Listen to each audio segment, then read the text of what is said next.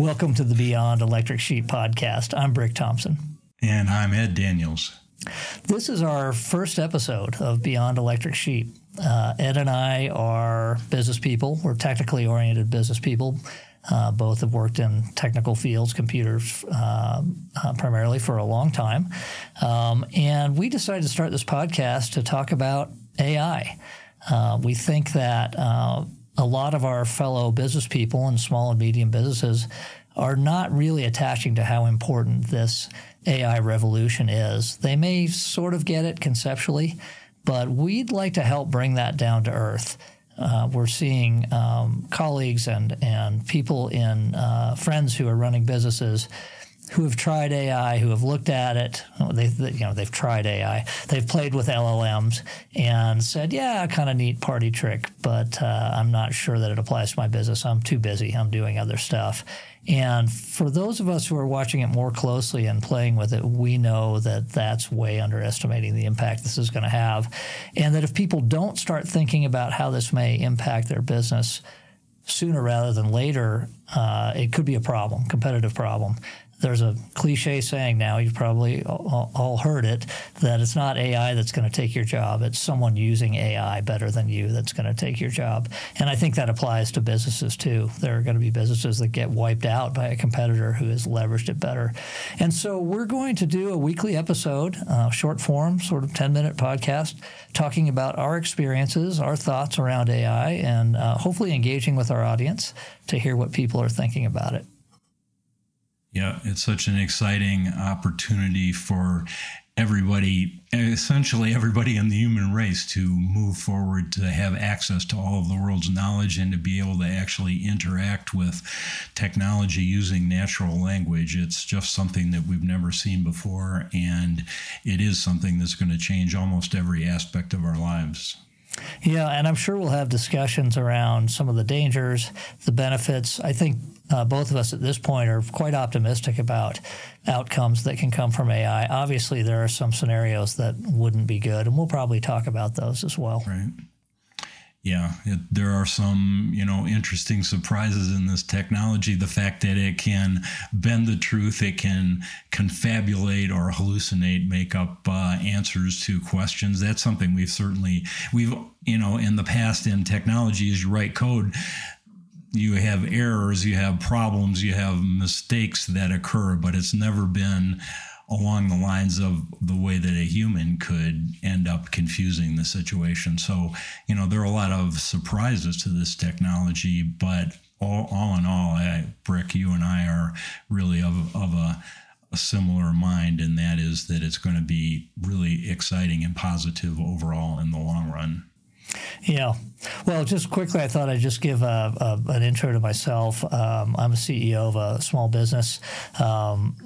We build data lake houses, data warehouses, and do BI work, reporting, analytics, dashboards, that type of thing. We're seeing AI impact our business a lot already, and we're excited about what we can do with it. We have good ideas about that. But way before these LLMs showed up, I had an interest in AI. It goes back to my childhood, seeing HAL on 2001: A Space Odyssey.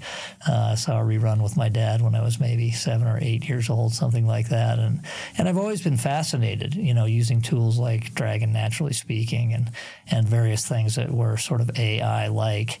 And then a few years ago, maybe 6-7 years ago, I read Nick Bostrom's book, Superintelligence, I think it was called. Right. And then Max Tegmark had a book, I believe it was called Life 3.0, talking about AI. Both of those books had pretty dire predictions about where AI could go and how we need to watch out for it. And that got me really thinking about it. And then I didn't pay so much attention, sort of paid attention in the background. And then all of a sudden, we started seeing tools like Jasper, which is a tool we were using at our business maybe starting 18 months ago, that was producing good text, and an LLM tool helping us write marketing copy and so on. I didn't even know that Jasper was using GPT-2 on the back end. It was just a shell for GPT-2. And then when ChatGPT launched in November of this past year, 2022, we were off to the races. So that's where I come in on all of this. Yeah, my experience is similar, a few years earlier than yours, but, I was an avid reader as a kid, and, I loved Bob Heinlein, Robert Heinlein's books, and he had plenty of characters and technology that could communicate using natural language. So, and from an early age, I was thinking about the idea of being able to interact with technology or artificial intelligence. And when I went to college, at that time, computers were, room-size IBM mainframes, and it was an entirely different world. But still, I imagined how these devices could be applied to be able to accomplish human-like thinking. So I've been interested in this area. So fast forward through my career, primarily in healthcare technology and other types of technology consulting, as well as executive management, startup companies. Brick, you and I did a few of those ourselves together.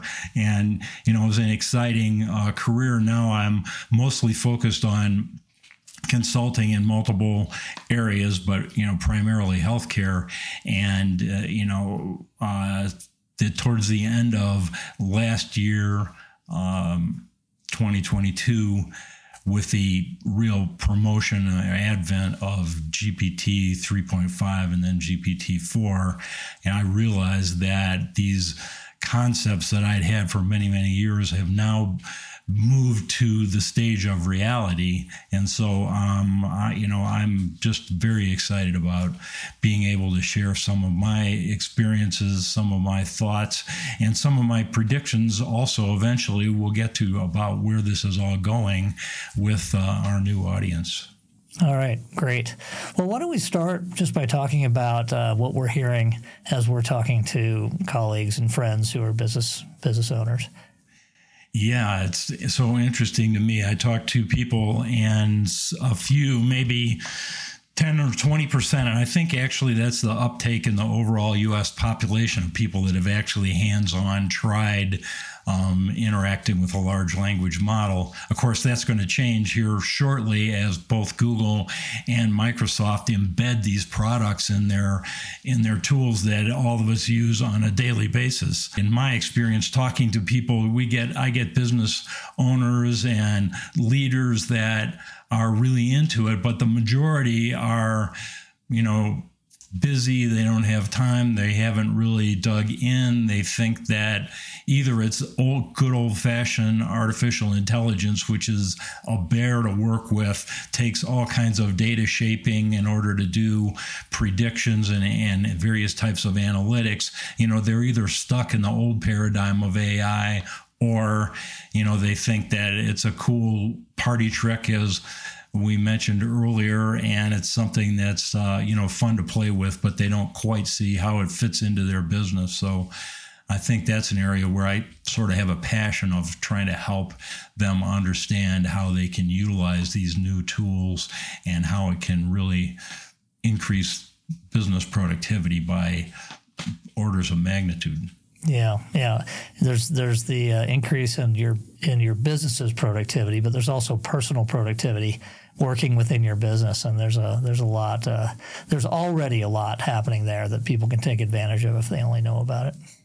Definitely. And part of that's off-the-shelf products. But, and Brick, I've been wanting to tell you, and we won't have time to get into it in this podcast, but I've been building a bot using GPT-4, but it's also able to use Claude and a number of these other LLMs that are now becoming available. And anyway, I'm just trying to build a bot for business owners to think about, the value of their business and whether they want to sell it or, get external investment. So anyway, I've just been doing that almost as a personal exercise anyway, it's just a lot of fun, and It's something that I'm not suggesting that all the listeners of this podcast are going to want to dive in and do their own bot. But for me, anyway, it's just an exciting exercise. It takes me back to the joy of coding that I first had there, as I was mentioning, when I was, a college student. You just get obsessed, and you could find out that it's midnight before you realize that, maybe I ought to hit the sack and be ready to get up the next day. Well, that whole game has already changed. We've talked about that little Python app I built to transcribe voice memos and give a summary and suggestions and so on. I wrote that. Well, I shouldn't say I wrote it. I used ChatGPT to write the bones of that code, and actually it wrote most of it. Some of it made mistakes on some, and I had to correct some of it. But I mean, it probably took what would have been, as a programmer many years ago, would have been a many hour project. Let's call it a 12-hour project and turn it into about a 90-minute project. It was fantastic. It's just incredible, and I can just think so many different business spaces where that kind of a productivity increase is going to be possible. So there again, I think our listeners, just get in, try it, play with it, dedicate a little bit of time every week or hopefully even every day to get the experience and think about how you and your team members can utilize it to enhance their productivity. And I think if you don't do that, I worry about your future, your career, and what that means. Yeah, for sure. All right. Well, in our intro here, I promised we were going to make these short form. So why don't we wrap this one, and we'll look forward to doing another one next week. Thanks, Ed. All right. Thank you, Breck. I really look forward to these. I think it's going to be a fun adventure for all of us. For sure. All right. See ya. All right. Yep.